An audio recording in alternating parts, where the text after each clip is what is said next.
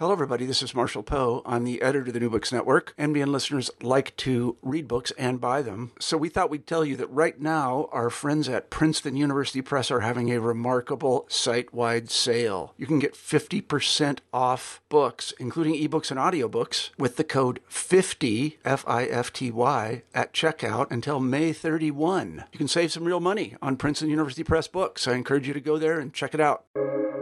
Welcome to the New Books Network.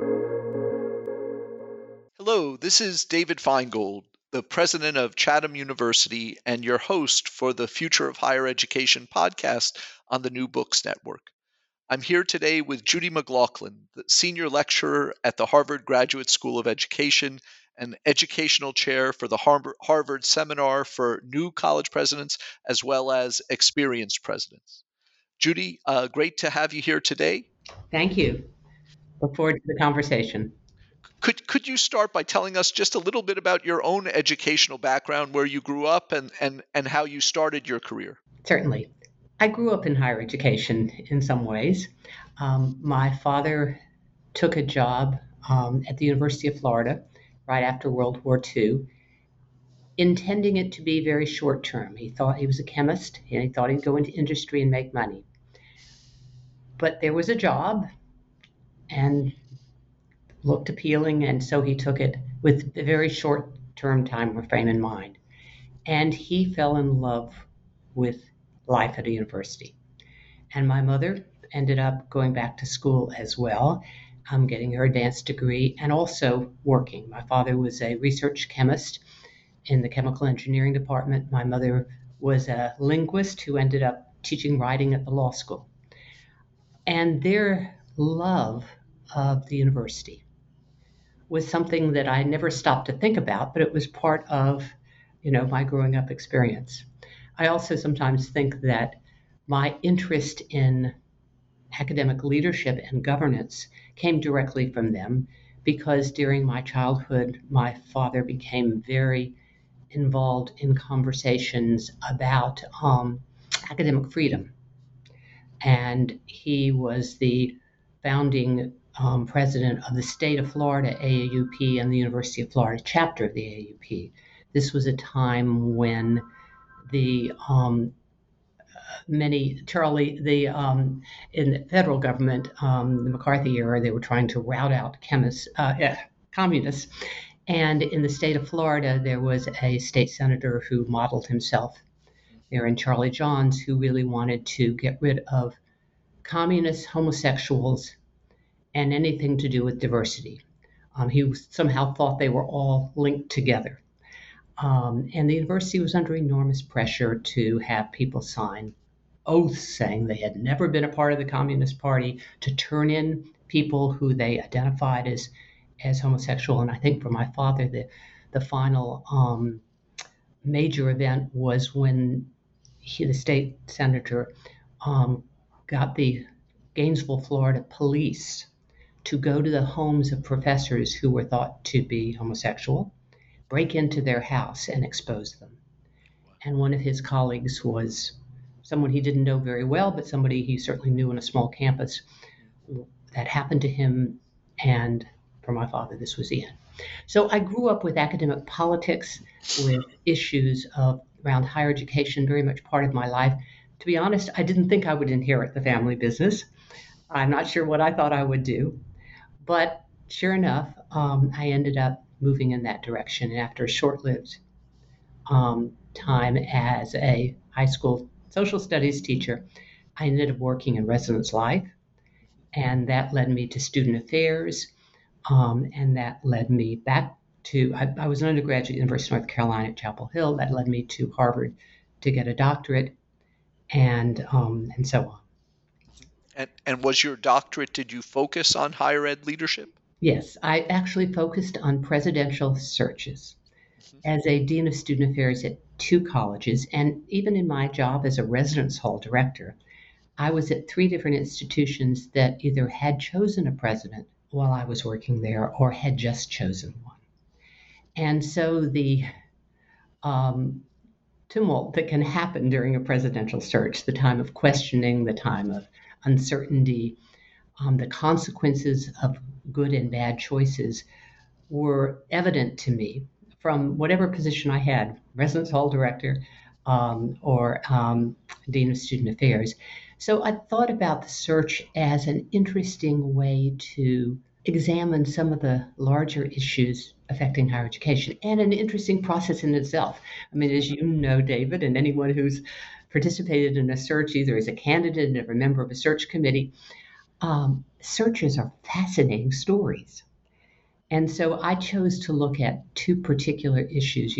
For a dissertation, you kind of need to narrow your topic, but my window on the search process was confidentiality and disclosure. The questions, having grown up in Florida, the state that had, maybe still has, the most extreme sunshine laws, where all aspects of the presidential search have to be open to the public, including notes that committee members may take, interviews with committee members, interviews with candidates, files of candidates, and so forth. Wow. So I was interested in the sort of benefit, cost, political and practical trade-offs of those. And so my own experience on college campuses where searches had taken place or transitions were in place led to me to do a dissertation. And that led to me, once I joined the Harvard faculty, to begin to think with others about what we could do in the area of leadership transitions. When I was doing my interviews, and actually the first 10 years after I took a faculty position, I had the wonderful opportunity to continue that research on searches with David Reisman, Henry Ford II professor of social sciences, and the two of us together produced a book on searches.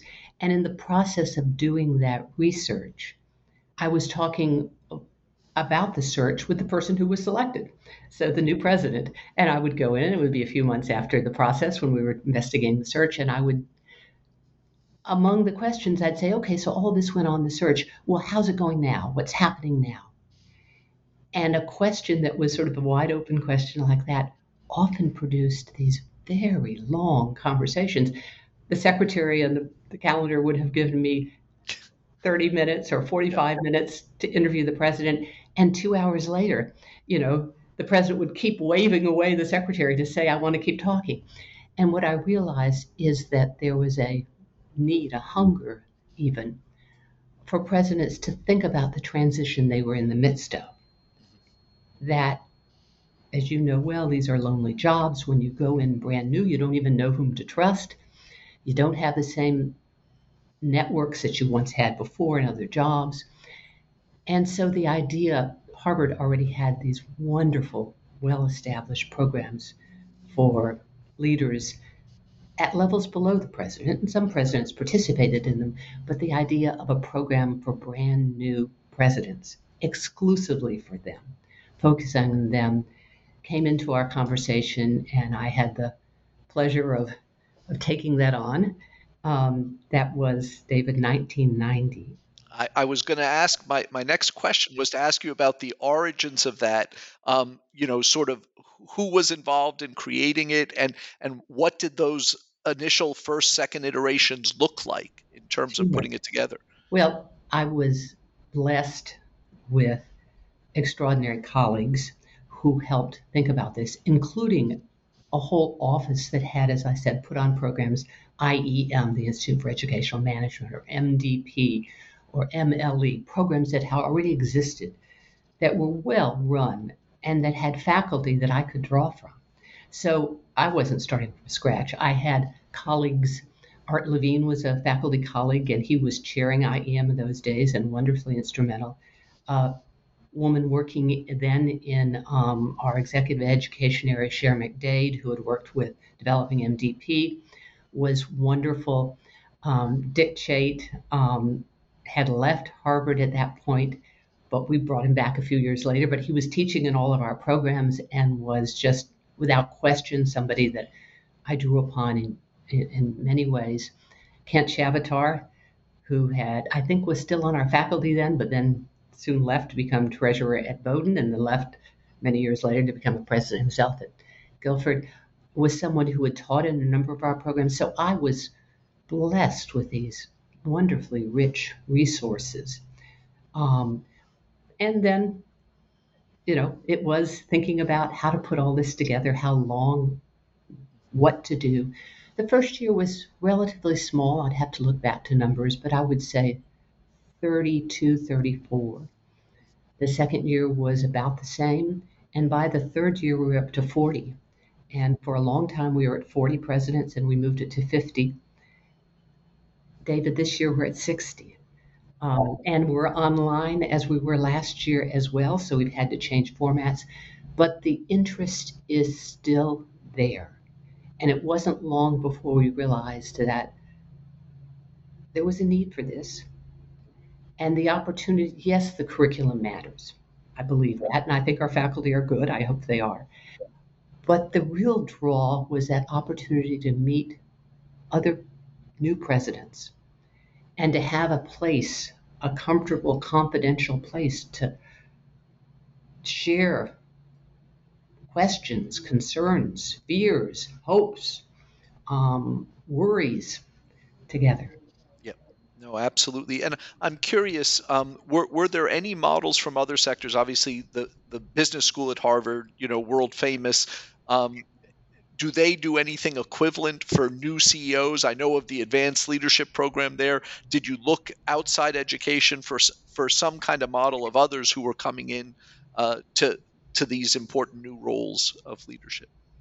Short answer, no, we probably should have, but we didn't. I think because we had these well developed programs already on our campus, number one. We did talk, I should say this. One of the first things we did was to go around and talk to the higher ed association leaders. There were a number of other programs around, some that were doing just fine for particular sectors. And there were others that had tried and not worked out. And so we created an advisory board that in those first few years, I don't think we ever met as a group, but we talked with all the individuals, both so that we wouldn't be seen as coming in and grabbing their space, be competitors to them, because that wasn't our interest. And in fact, with some of these programs, we have worked for long-standing, for many, many years, as good colleagues, where they refer people to us and we to them because we do things differently. And then we also learned from ones that had tried and had not been successful. Right. So having done this since 1990, I'm curious, how have you seen the role of a college or university president evolve over this more than 3 decades in terms of what's stayed continuous and what do you see as the biggest changes? The biggest single change has been the internet and social media, without question. I mean, the first years of the program, people were staying actually in Harvard residential housing dormitories, and they would line up to use the one payphone at the front of the building. I remember the year when cell phones became ubiquitous and people jumped out of classes and immediately went to their cell phones, and we had to, sort of set some norms around that. So, yes, technology, but above all, the ability of presidents to handle incoming, um, uh, whatever incoming issues, questions, crises, has dramatically changed. I still recall a president in one of the early years of the program when somebody said something about crisis management. Has anybody done anything around crisis management? And one president said, we created a handbook. And others were really curious. So she asked her assistant to FedEx it, overnight mail it to her. I still have it on my bookshelf. It's a vinyl notebook, very thin, one of those very thin vinyl notebooks. And it probably has 30 pages of very clear instructions. Who do you turn to for this and what do you do for this? I mean, very well thought out for the time. But one of the operating principles is you never talk to the press until you have all the facts and you've figured out the sort of narratives we would say today, but you've created what it is you want to say, because you will have more information than they do, and you want to kind of set the terms and the context and explain it. Well, wouldn't that be nice? Yeah. Yeah, because of course it's not just tech, but it's the time frame with which all of these expectations of things has shifted Absolutely. accordingly. And the fact that you may be not the last to know, Yeah, hopefully, it's a president, but you're certainly often not anywhere near the first. Something is already on social media before it ever, comes your way. yeah. And I think not surprisingly that is something that's so ubiquitous today and shapes so much of it. I remember laughing when I was reading this well predated 1990, but the letter that my one of my predecessors at Chatham used to write, where he would spend the entire summer in Maine, and he wrote a 9-page single space letter to all the students and their parents about this. And I was just like, this this is definitely from a different era.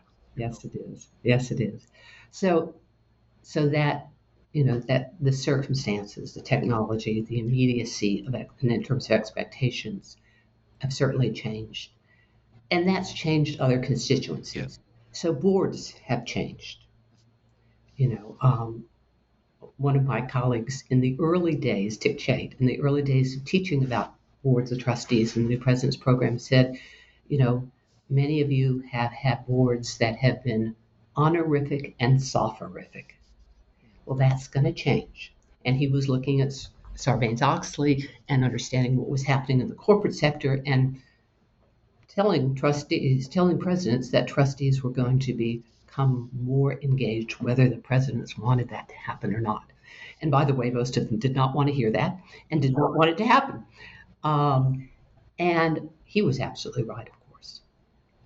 And for all kinds of reasons, not the least of which is boards' awareness of enterprise risk management and what that means for them. Boards have become more involved. I would argue that we're in a period now when that was, in fact, whereas that once was making institutions healthier and stronger, there is the risk, particularly in the public sector, that it's gone far beyond that and it's intrusive and interfering and potentially damaging. And my alma mater, University of North Carolina, would I was going to say, yeah, probably the most high profile recently. Yeah. Have you seen a greater variety in the backgrounds of college and university presidents today than there was in the 90s and early? Yes and no. By backgrounds, if you mean professional backgrounds, there's been conversation since 1990, even before that, about the rise in presidents with non-traditional backgrounds. And it's been a rise and a fall and a rise and a fall, and there's not a long trend line at all. And it's been by institutions. Some institutions will have had a strong interest in that, and the next thing they do is choose an academic president. Right. So you see the sort of bit of bouncing around. But what I have seen is if I do the Facebook from the early president's program, and I do the Facebook now, I mean, even visually, there were in the first program, I think, of the 30 some odd, 5 women. The number of women presidents has obviously increased significantly.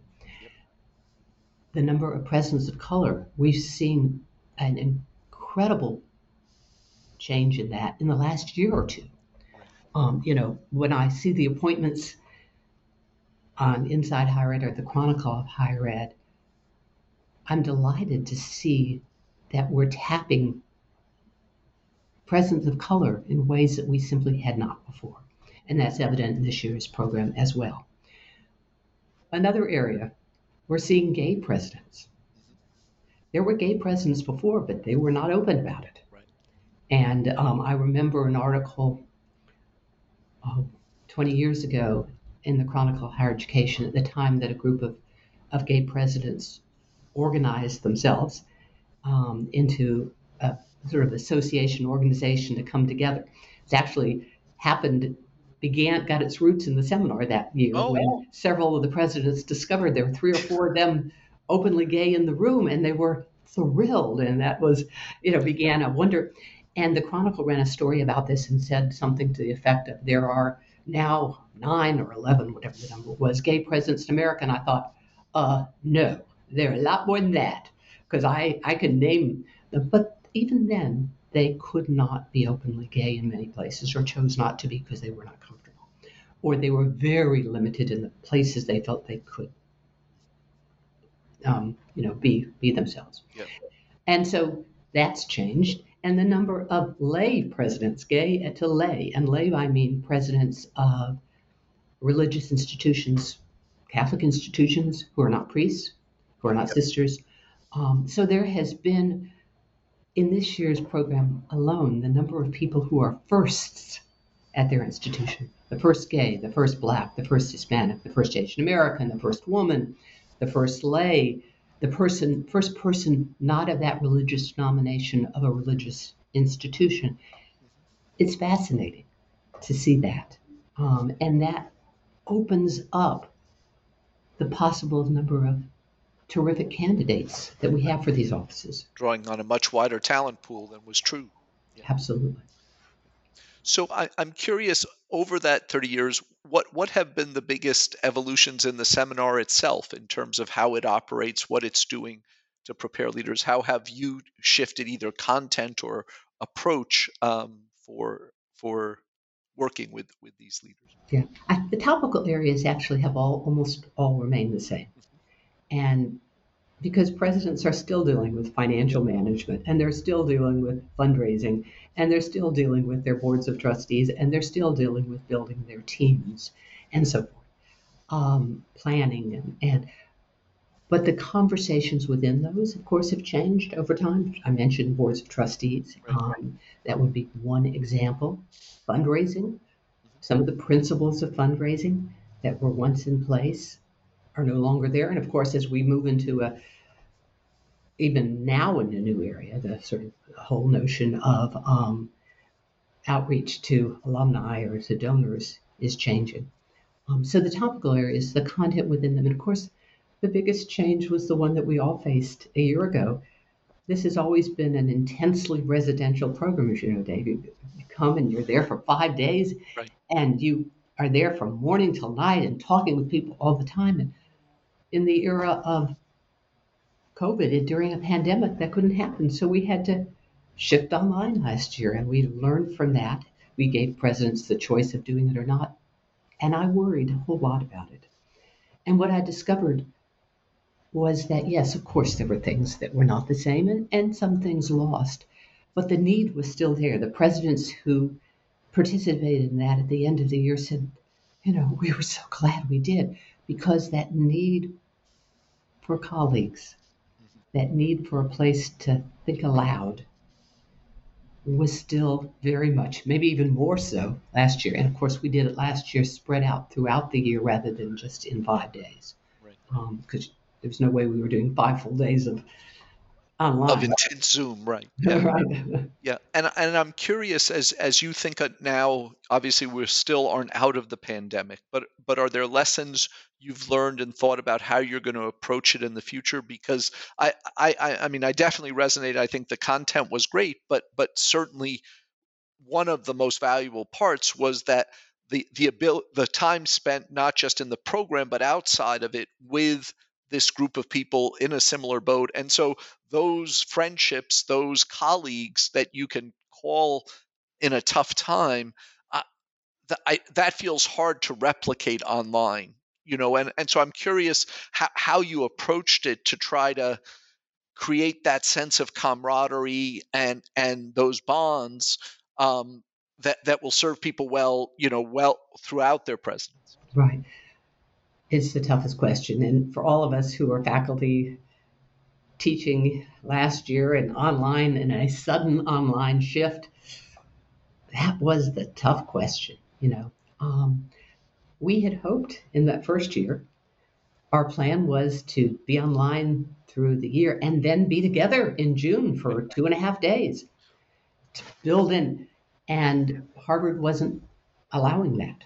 In fact, Harvard has not allowed exec ed programs to be in person this year, so we're back online. And so we had to hope that the president's interest in connecting with each other would both happen in the program but outside the program. And I found that to be the case, that that people would tell me that they were reaching out to each other. I mean, we were all in an online world, so that was there. This coming year, we're hoping again to bring people back in person this summer. And last year's group wants to do, if possible, this coming summer, a get together, and we will certainly make that happen. On the other side, one of the things we have figured out as again, all of us in higher education, there are some things that are done well via Zoom. Yep. That make things possible. So in our ideal program, as we're starting to plan for a year from now, even while we're doing this one, in our ideal program, we'll start in residence and have those wonderfully intense early days. And then we'll reconvene on Zoom in February or January with everyone kind of doing a reunion, but not having to leave their campuses, or if they're fundraising in Florida or Arizona or wherever, that they can come in from there and they'll get to see people and say, how's it going now? Let me tell you this. We've tried reunions in the past, but they've involved travel. Yep. And given the president's life, that's really hard to do. And so we're creating in our minds content, not content of us providing instruction, but content of different kinds of conversations among the presidents for 6 months in. Some of it would be going back to the small groups where you're with like institutions. Others would be a conversation on enrollment management. What are the challenges you're facing? Or where are you with your board now? Or, sub areas. And again, Zoom is wonderful for breakout groups. Yep. And for allowing people, particularly those who already know each other, to reconnect. Right. And I can see that there would be real value because, of course, even with it being specifically for new college presidents, some were coming and, like myself and many of us, we started July 1. We were there a few weeks in. Others had been doing it for 6 months, some close to a year. And so there's a cycle to it where I could imagine that being able to check in as you've gone through your first board meeting, those things could be really valuable to people. That's been the fun of doing it. Yeah. Scattered throughout the year, this year and last year. We just had our session on boards in September. And of course, people are going into the first board meetings, many of them in October. And so they're writing notes fast and furiously. So, yes. So I'm curious, you mentioned that the origins of this really came out of your work on the search process.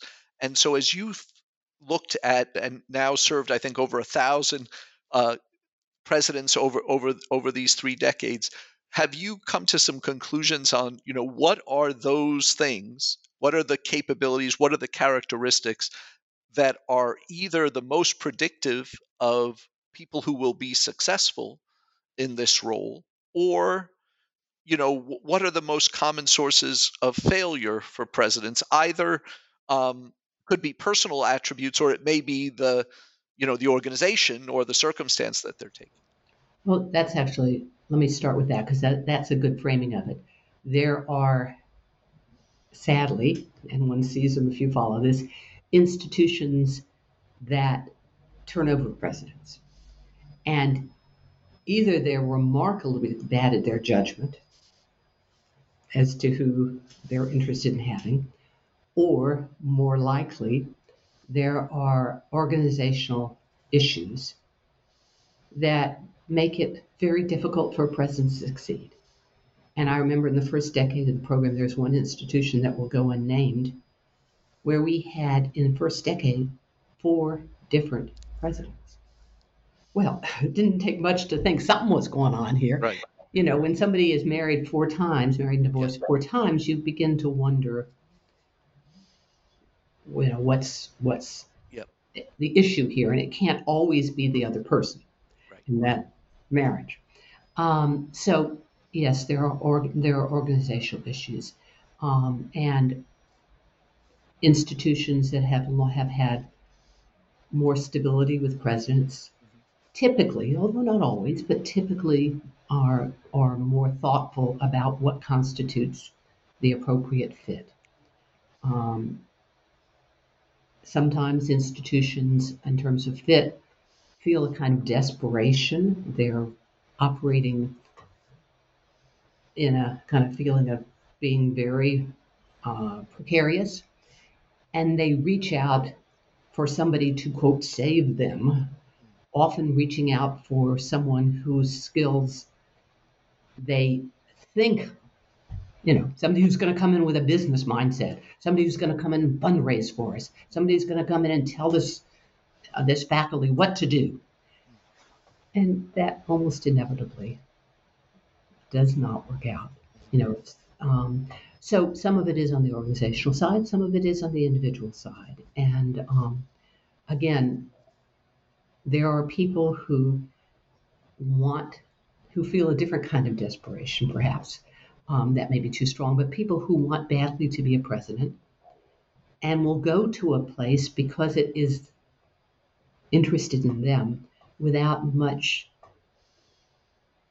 careful analysis about whether it is, in fact, a place that they will be successful.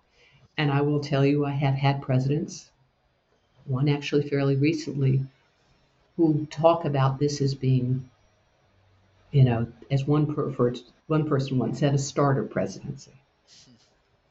Or as another told me recently, I'm hoping I'll do well here quickly so I can go to a better place and make more money. Well, a campus community isn't, going to be happy with that, as well they shouldn't. Now, those are the extremes.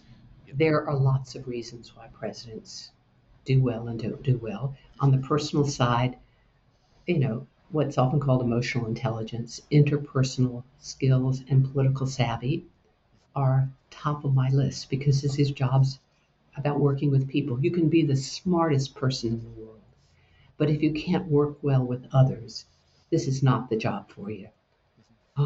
And so, some of the training of a faculty member and even an academic dean or provost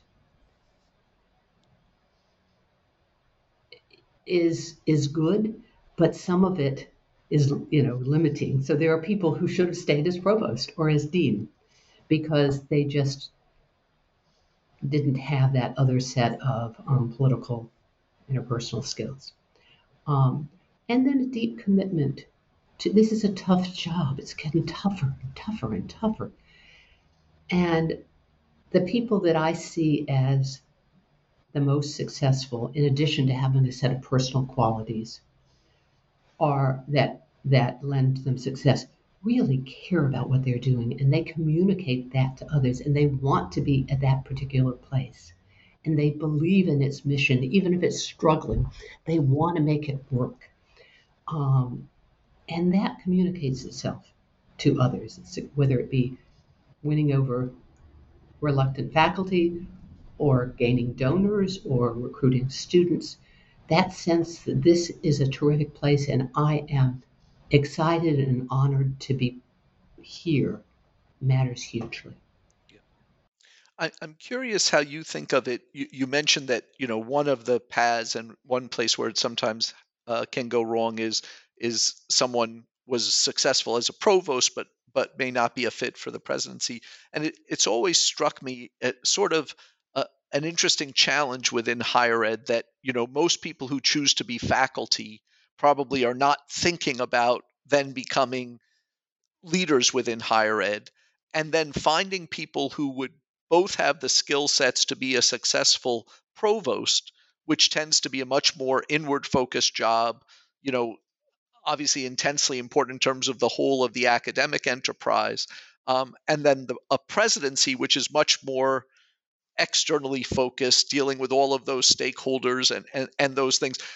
Having people who have the skill set to do all three of those, it seems to me that's a very difficult proposition, and yet that was and probably still is the most common or one of the most common paths. And so, curious how you think about those transitions and how people develop the skill sets for the next piece. Good question. I mean, yeah, you're right. People who choose to be academics begin, whether they want to or not, writing dissertations in, library carols and lonely offices and bedrooms, studies. And that's the way you begin your job. But that said, these are also people who often are excited by the life of the mind. They get stimulated by teaching. They enjoy their colleagues. They come upon larger sets of issues that motivate them.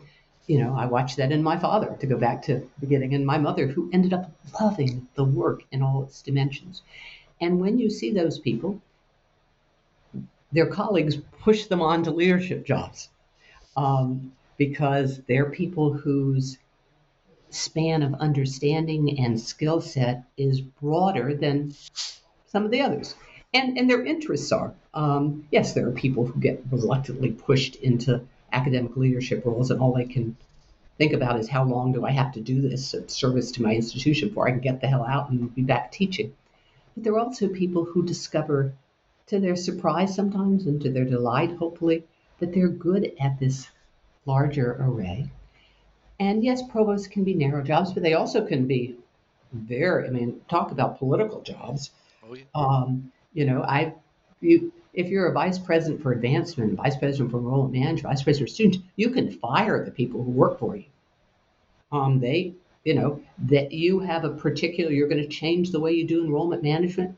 You're going to change the way you read folders. You have a new organizational set.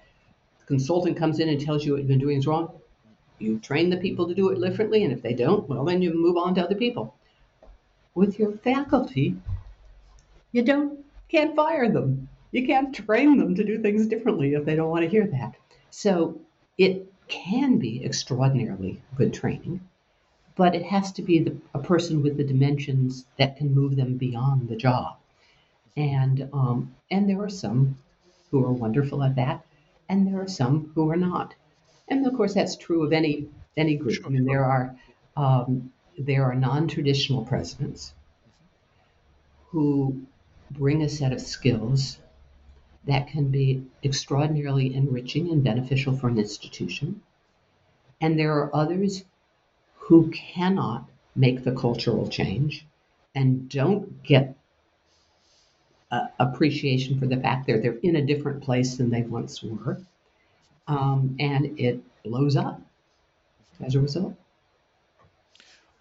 Can you say a little, when did you start the seminar for experienced presidents, and how does that differ in your Right. approach to the new presidents? And actually, the name has changed slightly. It's now called Seminar in Presidential Leadership, but it's the same program. Yeah. That came about simply because presidents who had been in the New Presidents Program said, I want to come back and talk with people.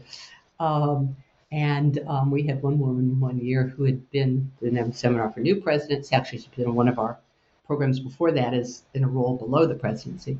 Been the New Presidents. She'd come twice to the Experienced Presidents, and she was retiring. And she said, so when are you going to develop the seminar for retired presidents?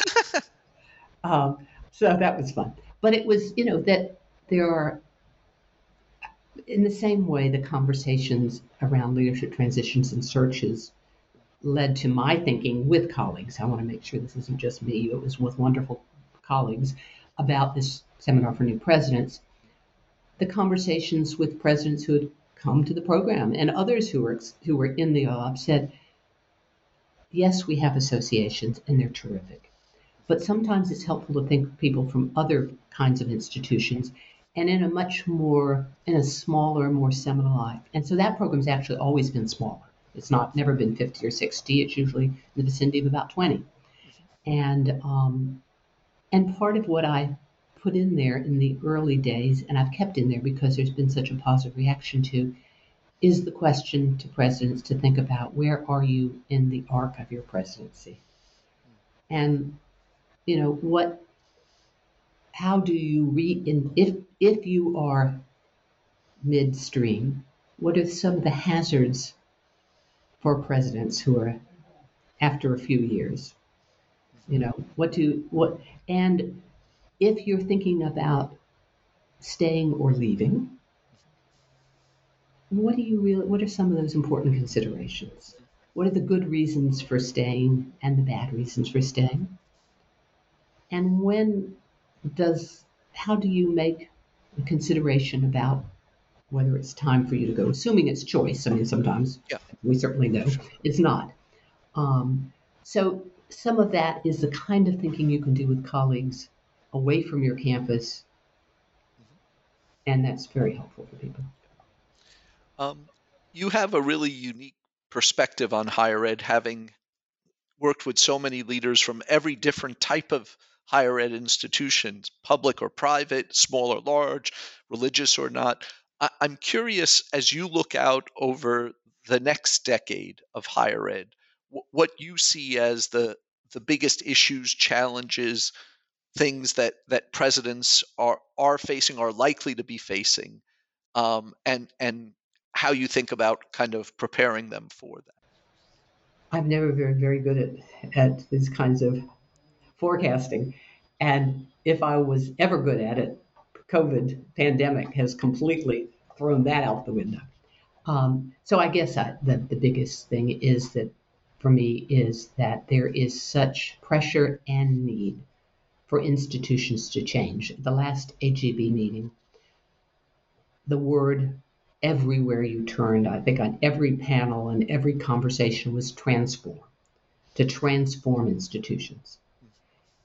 And that excites me and makes me really leery because it can mean losing some of the best in search of what seems to be pragmatic or decisions that have to be made for financial reasons or in search of innovation for innovation's sake. Right.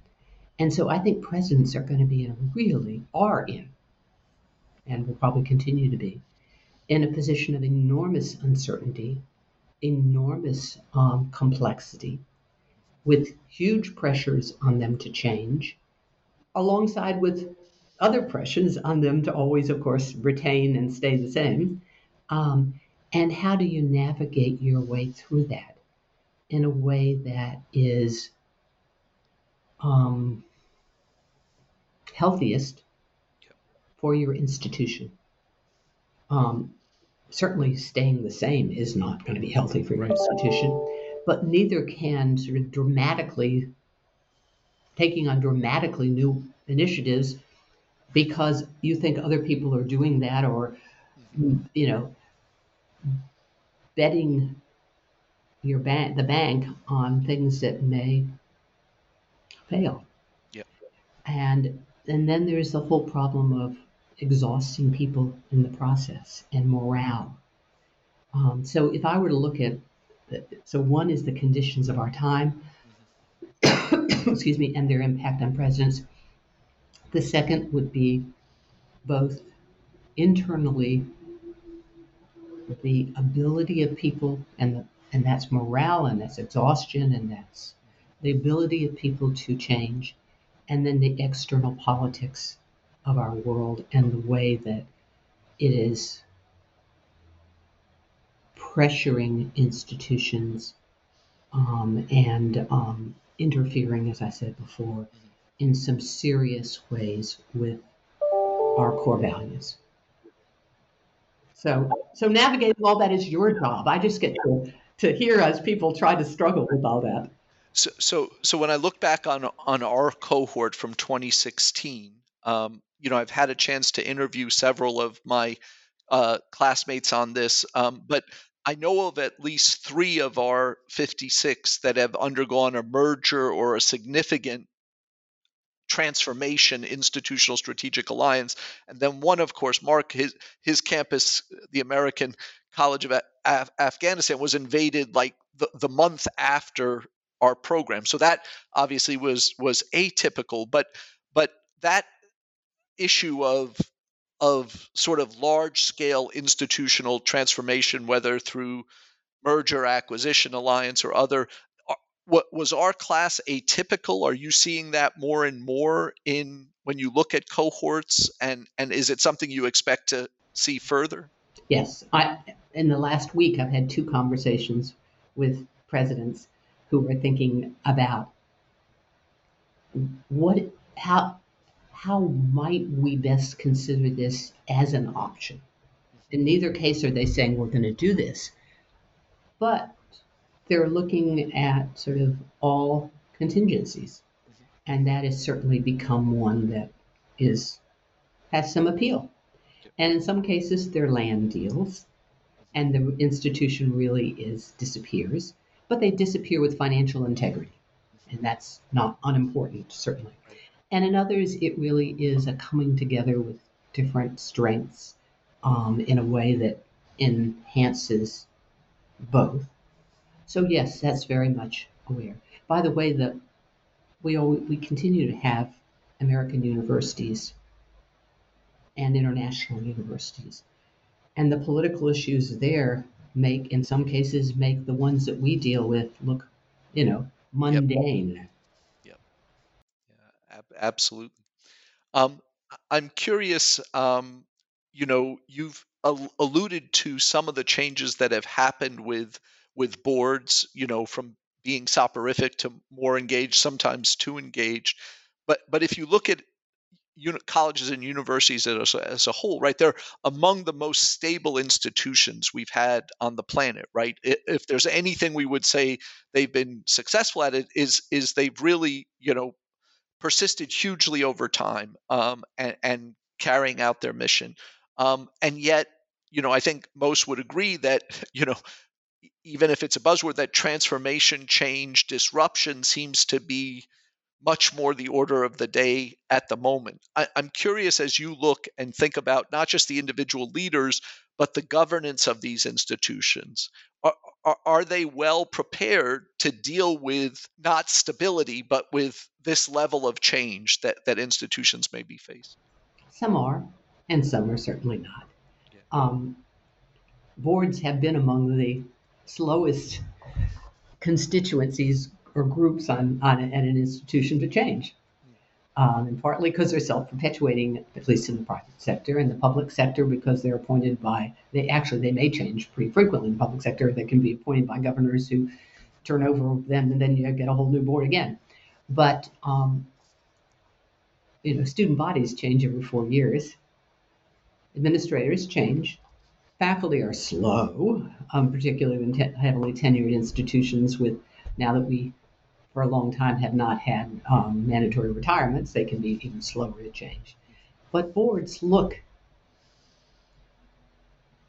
more like they used to than any other constituency in terms of diversity, in terms of gender, in terms of age, in terms of backgrounds.